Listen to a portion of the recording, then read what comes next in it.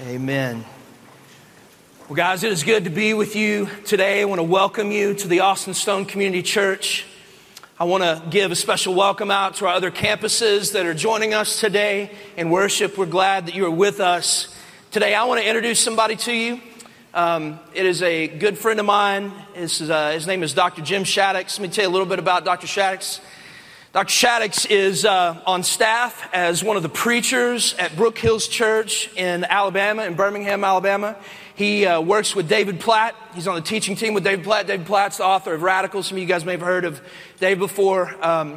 Dr. Shaddix is also a professor at the seminary that I go to. I don't know if you've noticed a theme, but I've had a lot of my professors here over the preaching series. Dr. Shaddix was my professor of expositional preaching. He is one of my mentors. He is one of my favorite preachers. He's one of the guys that I look to and say, I want to preach that way. More importantly, he's one of the men that I've looked at in my life and said, I want to be a man like that. He loves his wife, loves his family, loves the church. He's humble. He's a man of God, and we're just really excited to have Dr. Shaddix here today. So would you guys welcome him today?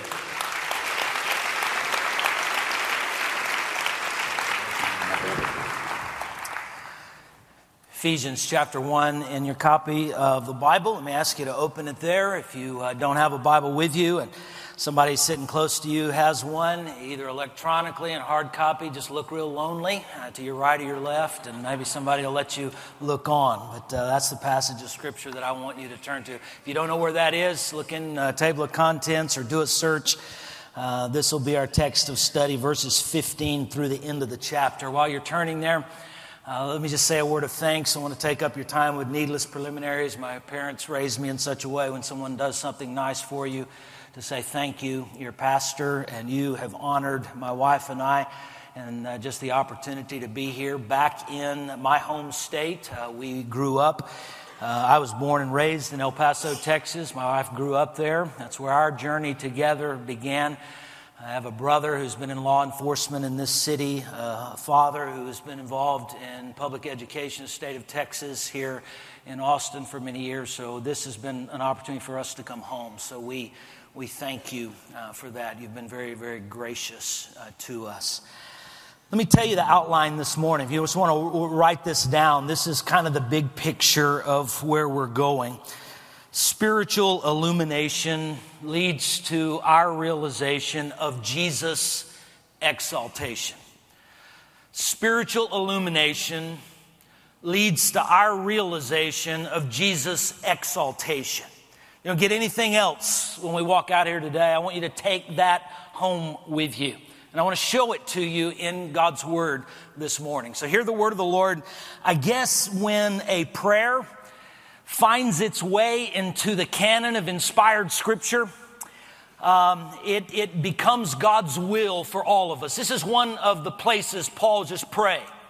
So we have a prayer in Scripture, and he's praying this obviously for the Christians in the church at Ephesus, but by virtue of the fact that we find it on the pages of the Word of God, it becomes God's will for all of us. So that's the way I want you to hear it today. Verse 15 in Ephesians 1, for this reason, because I have heard of your faith in the Lord Jesus and your love for all the saints, I do not cease to give thanks for you, remembering you in my prayers, that the God of our Lord Jesus Christ, the Father of glory, may give you a spirit of wisdom and of revelation in the knowledge of him, having the eyes of your hearts enlightened, that you may know what is the hope to which he has called you, what are the riches of his glorious inheritance in the saints, and what is the immeasurable greatness of his power toward us who believe, according to the working of his great might, that he worked in Christ when he raised him from the dead,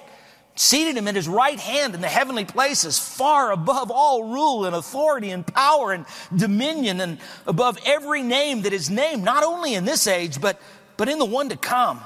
And he put all things under his feet, and he gave him his head over all things to the church, which is his body, the fullness of him who fills all in all. When I got to college a number of years ago, God let me fulfill a childhood dream. And that childhood dream was to play college football. Now, I know some of you are thinking at that point, that makes sense. When I stood up this morning, some of you are thinking, that guy works out right there. No, listen, the operative word was dream. You remember that? I mean, it was far-fetched. I'm not very big or fast or strong, but I just grew up loving the game, and I wanted to do that. And so I was fortunate to be able to sign a scholarship with a Division II school at that time in Northeast Alabama. And I went there, and I began to live out the dream. And I just happened to show up at my university at a time when they were desperate for quarterbacks. Now, they had signed a guy who was a real college quarterback.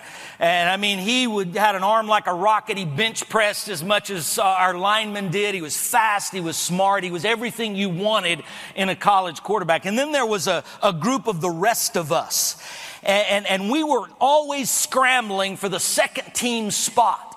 And I was fortunate to that first year while I was living out this dream, just glad to be on the team, glad to be a college football player, have my name in the press guide, all of those cool things, and yet every day just scrapping for a place on the roster. And at the end of the day, in that first year, I came out as the second team quarterback, and I was pumped. I was so excited.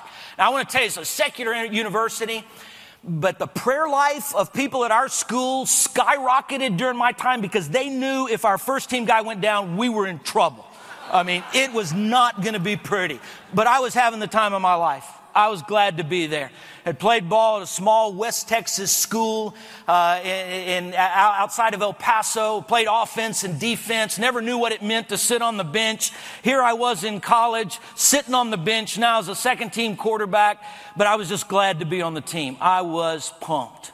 And we always had a routine in the spring of every year. Right? You know, we'd go through spring practices, and at the end of the spring, our coach would have an individual meeting with each and every one of us just to kind of see what our goals were and what we were looking at going into the summer, looking at next fall. And I never will forget the day that I was meeting with my coach. I mean, I'd worked hard.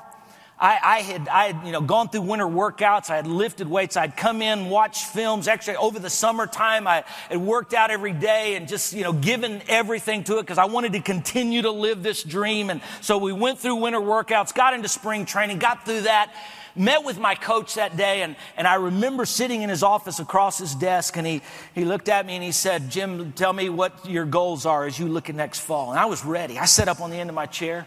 And I told him all the stuff I'd been doing, how hard I'd been working, the extra films I'd watched, extra weights I'd lifted, exercise that I'd done. And I looked across the desk at him and said, "Coach, I've done all of this stuff because I'm committed to this. And I want you to know when we go into next year, I will be the second team quarterback." And immediately I detected that my coach was not near as excited about that deal as I was. And it was his time to sit up on the edge of his seat, and he looked across the desk at me, and he didn't call me Jim this time. He said, "Shaddix, I am not interested in you being the second team quarterback. I'm interested in you being the first team quarterback."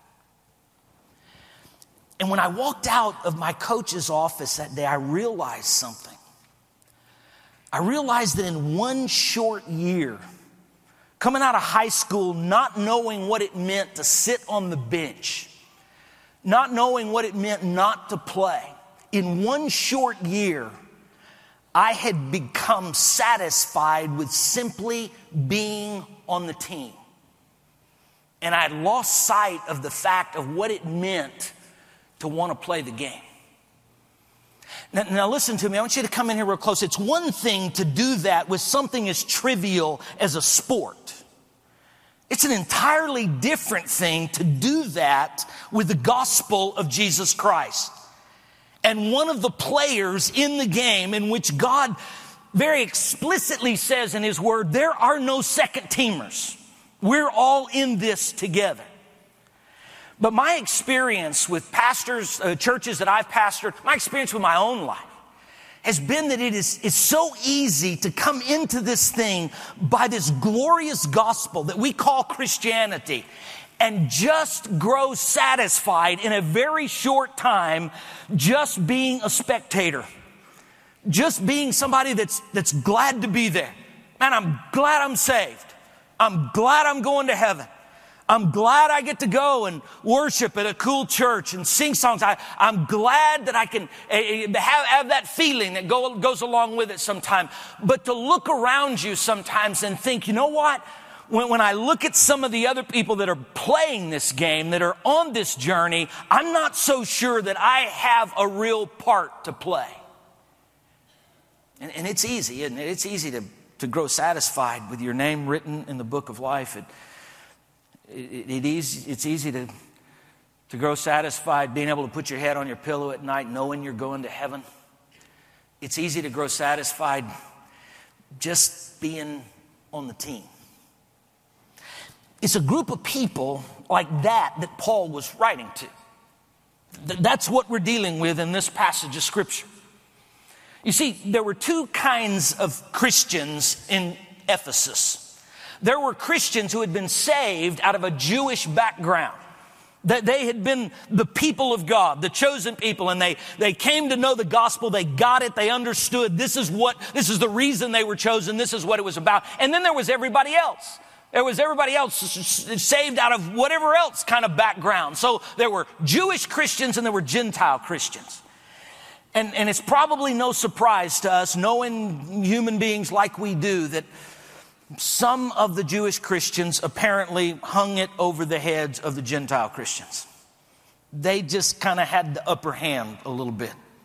They were a little bit better, a little bit more gifted, a little bit more in God's grace. And if you read the book of Ephesians, you will see this very clearly, because Paul, in places like chapter 2, verse 11, says, therefore, remember that at one time you Gentiles in the flesh. He goes into talking about this wall of partition, how God's broken it down, and now they have come into the family.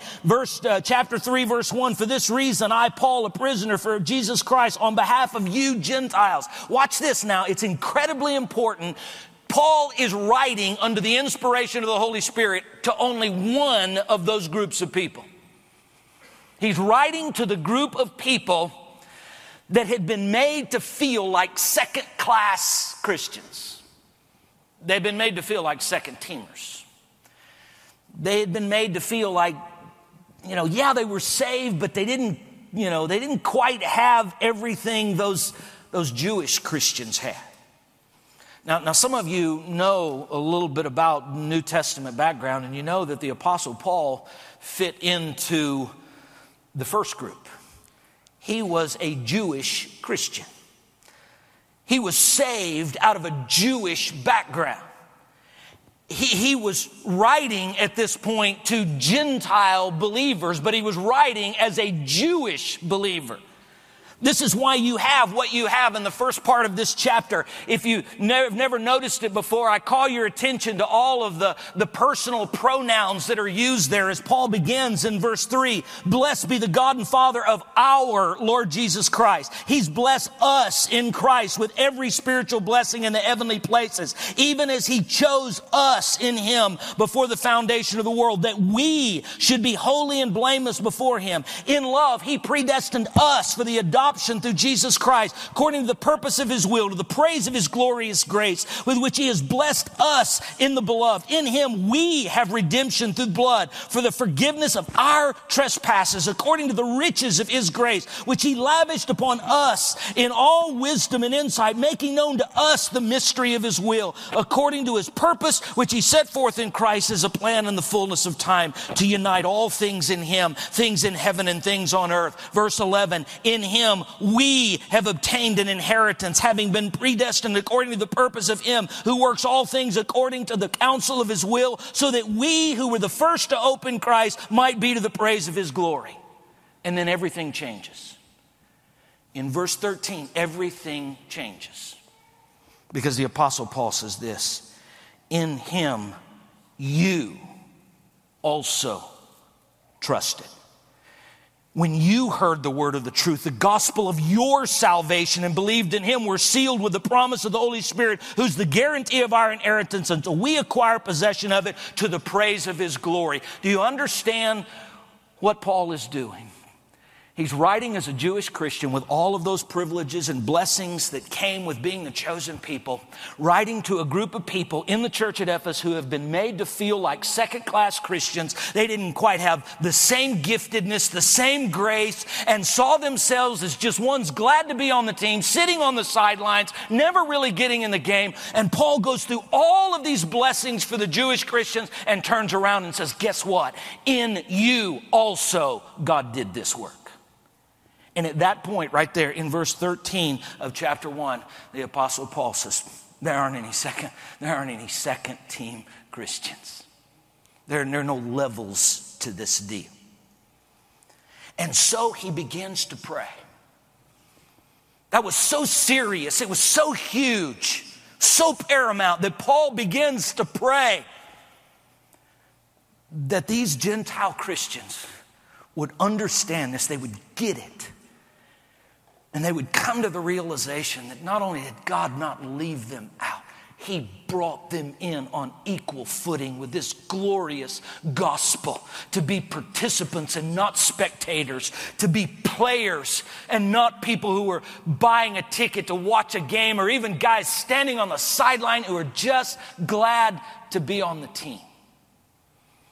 And so the first thing that he prays for is spiritual illumination, because he knows this. He knows that the flesh, these bodies we live in, and he knows the attack of the enemy that pushes against us is going to do everything he possibly can to get us to miss this. He knows that it's going to take a work of the Spirit of God to break through the hardness sometimes that is there that leads us to simply be glad to be on the team. And that's why he says in verse 15, for this reason. Because I heard of your faith, I saw all the signs that you truly believe. I started praying, he says. I don't cease to give thanks for you, remembering you in my prayers. And then he begins to pray like this. In verse 17, my English translation begins with the word that. It may say in order that. You find that again in the middle of verse 18. You'll find the word that or in order that. These are progressive purpose clauses. Let me tell you what that means. It means one follows from the other. Paul essentially is saying this: I am praying that this will happen so that something else will happen. It's like when you were young, your mama said, don't play in the street. It didn't make any sense. Street was the funnest place to pray. The ground was flat and the ball bounced higher, and it was just a cool place to play. But she just kept saying, don't play in the street. What she meant was, don't play in the street so that you don't get hit by a car, so that you don't die. Just wish she had said that. It'd have been a lot simpler. She just said, don't play in the street. Paul says, I'm praying for something to happen in your life. I'm praying for spiritual illumination. And that's what he prays for in verse 17. Do you see it? That the God of our Lord Jesus Christ, the Father of glory, may give you a spirit of wisdom and of revelation. Those are all words of understanding. They are words of, I get it, that this makes sense. They are words that describe coming to the place where you grab a hold of something by the grace of God. And he uses the word at the end of verse 18, knowledge, in the knowledge of him. Language of the New Testament, there are 3 different words that are translated by the word know in our English text. One of them is a word that simply means to be aware of something. Another one is a word that means to experience something. The third one is a word that means to have the most intimate, thorough knowledge possible. It would be like if I came in here today and one of you met me at the door and you said, well, you know, now Shaddix, there are some steps up there when you go up on the stage. Don't trip over them. You've made me aware of it. I now know they're here because I'm aware. There are some of you that are a little bit more mischievous, and you might think, well, you know what? He's a seminary professor. Let's see if he can figure it out himself. So I come up here on my own, not knowing this. It's a little dark, and I trip over this first step. I know the steps are there now, not because you told me, but because I've experienced them. This third word is a word that's as if, I don't know whether you told me or I experienced it, but I know that they're there.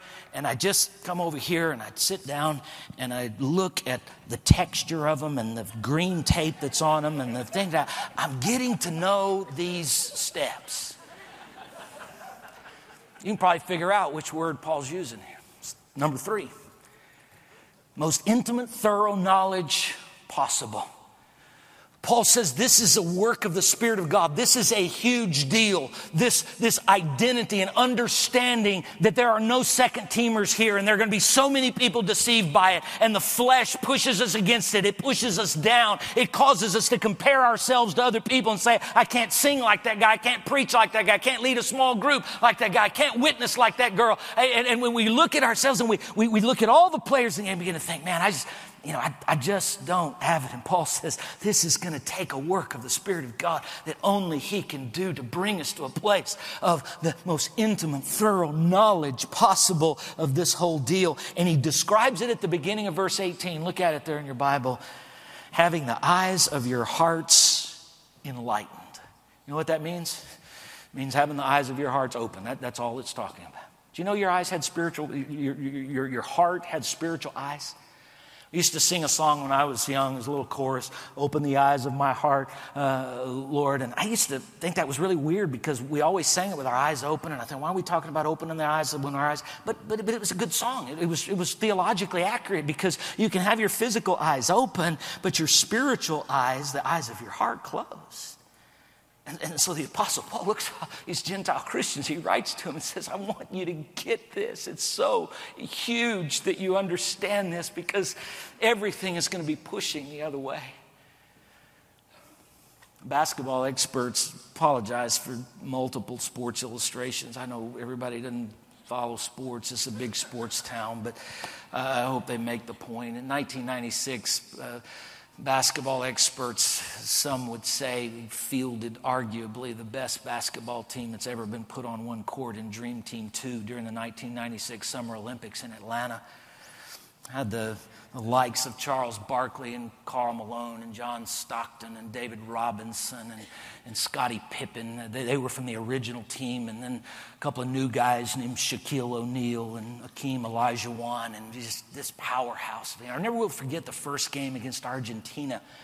Not long into the game, Argentina was actually winning 15-14. Something happened in the Georgia Dome. That I think God used to teach me a lesson, remind me a lesson right here. I remember sitting in my apartment on the campus of New Orleans Seminary watching all of this unfold. Just a little bit into the game, the lights in the Georgia Dome went out. And for about 8 minutes, they were scrambling to try to figure out the technical difficulties. They were going back and forth to the commentators. They'd go to other events, just trying to, to compensate for the time.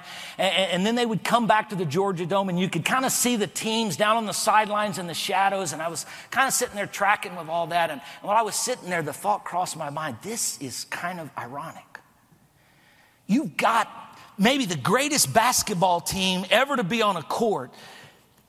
And then they represent millions and millions and millions and millions of dollars. They've got the most ability that anybody has ever seen.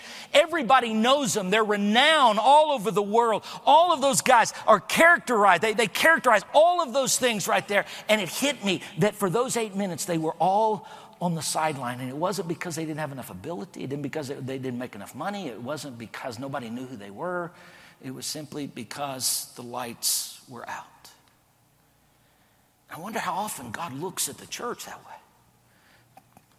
All that I've invested, all these stuff I just described here, Paul describes in chapter 1 leading up to this, all of the riches, all of the blessing, all of the grace. And he tells these Gentile believers, you've been brought into this, you've been saved into this. And yet so many of them had bought into a lie that they were second teamers, they were second class, and they had settled into becoming spectators with all of the resources of God. And Paul says, I'm praying for spiritual illumination.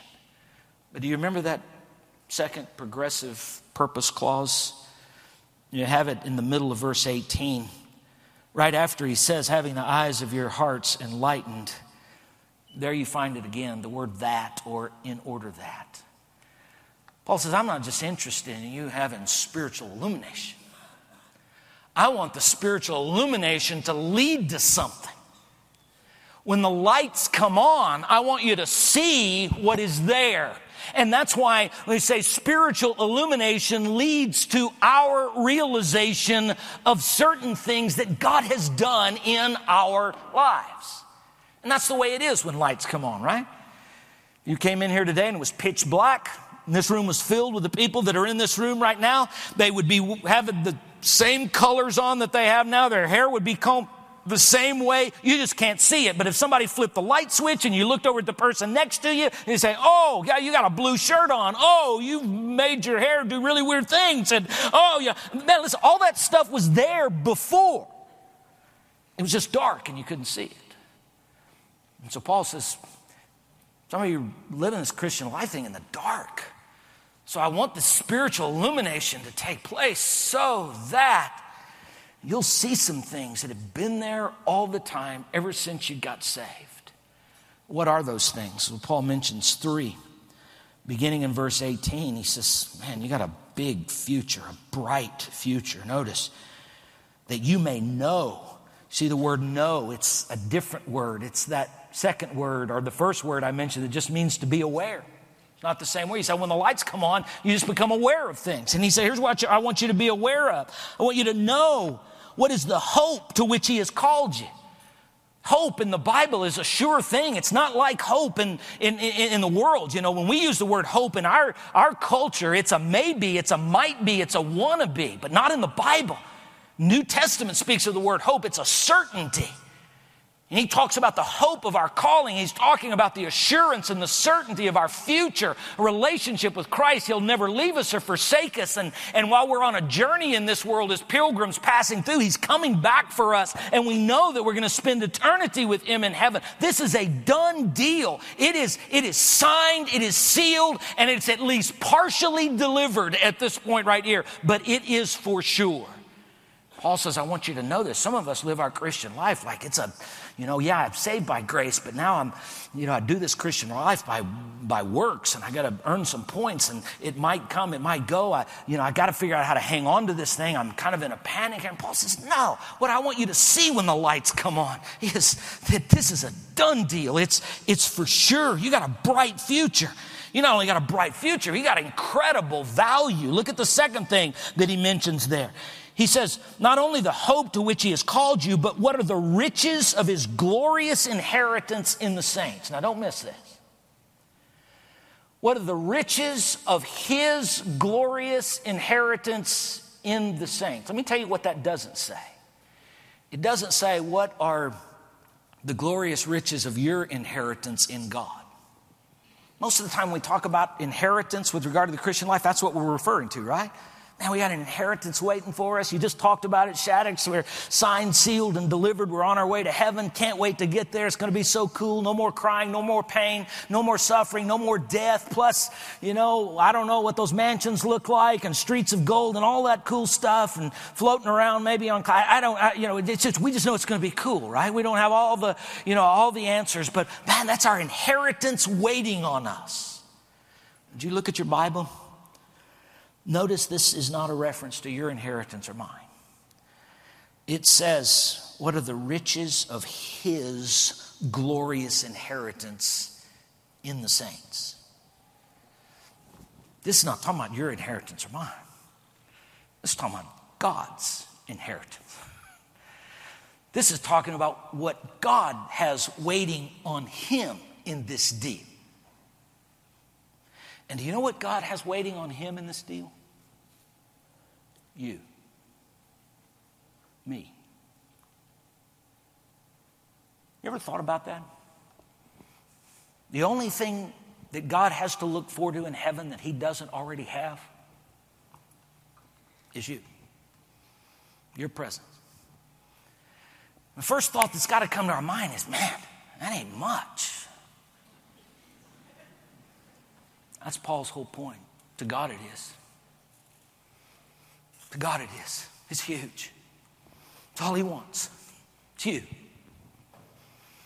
I don't know what you've been through. I don't know how your parents treated you or what kind of abuse you might have suffered or things that you didn't sign up for in life or your current circumstances are going on that may not or be the best thing. I don't know what this world has put on your plate and brought your way. I want you to know this with regard to eternity, that God looks at you and he says, you're all that I want. I treasure you that much. You are my prized possession, and I love you deeply.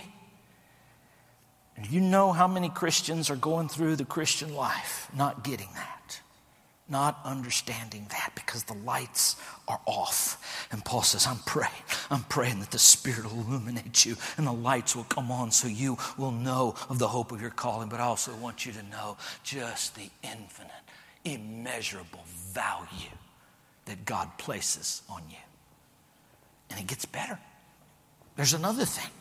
In the text, he says there's a third thing when the lights come on. He says, verse 19, what is the immeasurable greatness of his power toward us who believe according to the working of his great might? I mean, this is like Paul can't find enough ways to tell us how big and how great and how powerful the resources God has put in our lives to live this Christian life thing. My English text says the immeasurable greatness. It's the word from which we get our word mega. We know what that means. This is big. The word power is the word from which we would get our word dynamite. And that's not, by the way, like our dynamite that's just quick, explosive growth and it's gone. It's more like the power of gasoline that goes into your car. Nothing flashy about it, but it just goes in there and it just helps things go for a long time. Not near as long as it used to, but for a long time. He says the mega power toward us who believe according to the working. This is the word from which we get our word energy. The energizing, he says, of his great might. Remember the Energizer bunny, pink rabbit with the drum, and you see the advertisement and all the world is falling apart around him, but that bunny's just going across the stage, and the announcer comes on and what does he say? Keeps on going, right? Well, if you've ever used an Energizer buzz, you know that is not true. Sooner or later, the rabbit dies, right? Okay? Yeah. But not so with God's resource in your life. Energizing, energizing, energizing. And it keeps on going. That's what Paul says. He says, I want the lights to come on so you don't miss that. You go through your Christian life standing on the sidelines thinking, man, I didn't get the whole dose. I don't have everything that is needed to live this thing out. Paul says, no, you got everything. You got a bright future, a sure future. You got the most greatest value in all of the universe that God places on your life because he loves you as a prized possession. He cherishes you dearly, and he knows your journey in this life, so he has resourced you like you wouldn't believe. And Paul just can't find enough ways to describe it. And actually, he underscores it all with the next phrase in verse 20. This power he's talking about, that he worked in Christ when he raised him from the dead. Let me just say this, and then you can take it home with you and mull on it. He says the same power that has been put in your life to live the Christian life and be on the field as a participant is the same power that it took to raise Jesus from the dead. I just meditate on that for a while. So that leads to the third. Spiritual illumination leads to our realization of all of these things, but all of these things are not an end in and of themselves. They are to the end of Jesus' exaltation. And so Paul just kind of launches off of that pad right there of this power of Christ in your life, same power that it took to raise Jesus from the dead, to talk about why God is doing all of this. It's not just to help me survive the Christian life, to get through and make the day. Here's what he says. He says it's about Jesus' exaltation. Notice, with regard to the exaltation of Christ in these last few sentences here, he says he raised him from the dead. God raised Jesus from the dead. It says that God seated Jesus at his right hand. You see it at the verse 21. Seated him at the right hand in heavenly places. It says that God made Jesus head over everybody and everything for all of eternity. Listen to it. Verse 21, far above all rule and authority and power and dominion, and above every name that is named, not only in this age, but also in the one to come. And he put all things under his feet. How do you say it any player that? Jesus is in charge of everybody and everything for all times. That's part of his exaltation.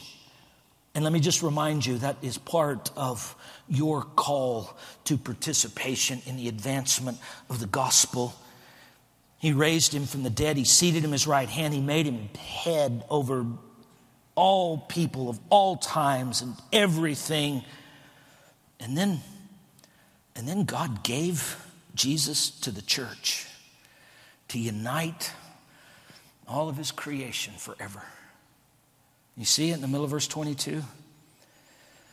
He gave him as head over all things to the church, which is his body, the fullness of him who fills all in all. Now, I mean, that's some deep theology right there, isn't it?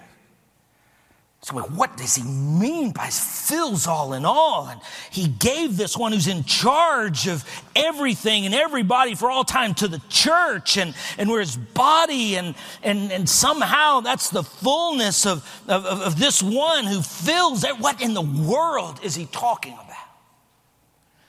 Could I take you back to Paul's introduction just for a moment?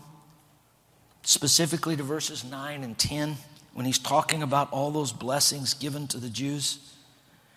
He says, making known to us the mystery of his will according to his purpose, which he set forth in Christ. Watch it now. As a plan for the fullness of time to unite all things in him, things in heaven and things in earth.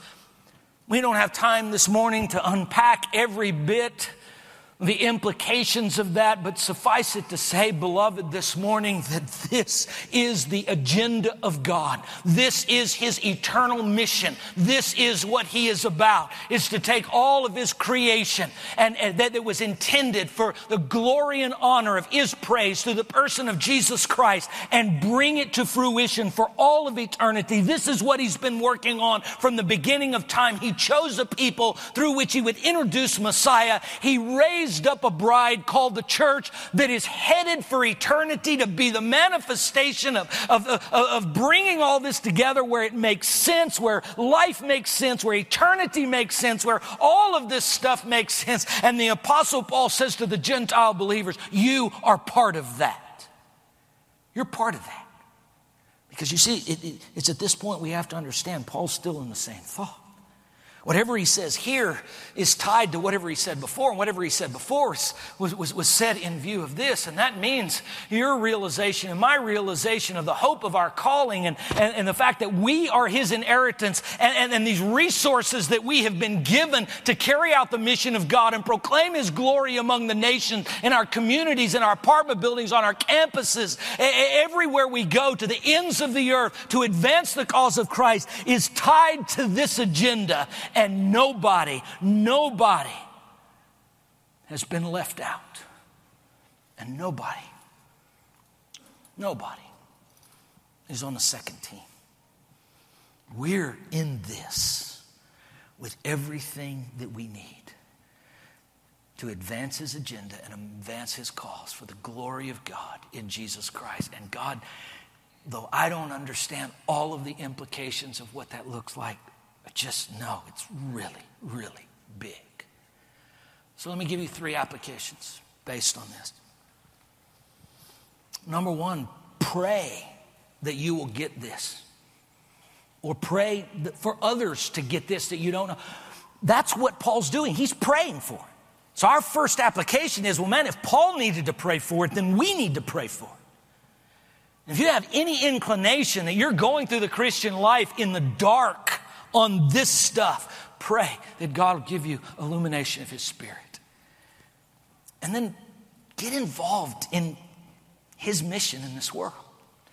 Get off the sidelines. When this truth grips you and the lights come on, you say, I see that. I'm not a second teamer and all this is really about me. Then get up and get moving. Find a place to serve. Find somebody to share Jesus with. Consider leveraging everything you've got. Everything you've got, your job, your education, your home, you're leveraging everything God's given you, and ask, how do I use this? How do I leverage it for the advancement of the gospel among the nations? Because this is why we're on the planet. And this is what it means to be a player and to be on the field, and then finally live to glorify God in Jesus Christ. You do that so well in this room and your music and your preaching that you get on a weekly basis here from your pastoral team and the things that you're involved with. Continue to look in every aspect of your life. How do I live for the glory of God through Jesus Christ? Because this is his eternal mission. I think when my coach looked across the table at me and said, Jim, I'm not interested in you being a second-team quarterback. I'm interested in you being a first-team quarterback. I think he knew. He was smart enough to know that I probably would never be the first-team quarterback. But he also understood this, that if being the second-team quarterback was my goal, it would affect every day when I went to practice, every film session I went into, and every game which I went out on the field. And he knew that my goal was too short. I want to challenge you to these things. I want to challenge me to these things today so that every day we wake up, we know God's done all this in our life for his glory and his honor. Let's pray together.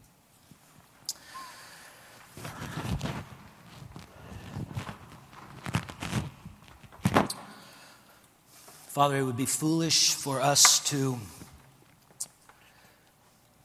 pray anything else at this point other than this. That you, the God of our Lord Jesus Christ, the Father of glory, would give to us a spirit of wisdom and revelation in the knowledge of Christ, to the end that we would have our eyes, the eyes of our hearts opened, and that we would see all this that you have given to us. You've resourced us with. How precious we are to you. In view of the advancement of your mission, an eternal mission. Lord, I pray for every believer within the sound of my voice, beginning with myself. God, strengthen us at that point. Give light where there's darkness. Open eyes where they're closed. God, you sanctify us to this end. And God, I pray for friends who listen today who are not yet in on this because they've not said yes to Jesus. Lord, I pray that your Spirit would do the work that only he could do to open their hearts and minds, illuminate their minds, stir their hearts, and change their wills to say yes to Jesus, to repent of sin, and to trust him and him alone for salvation. This is our prayer, Lord. Now receive our continued worship.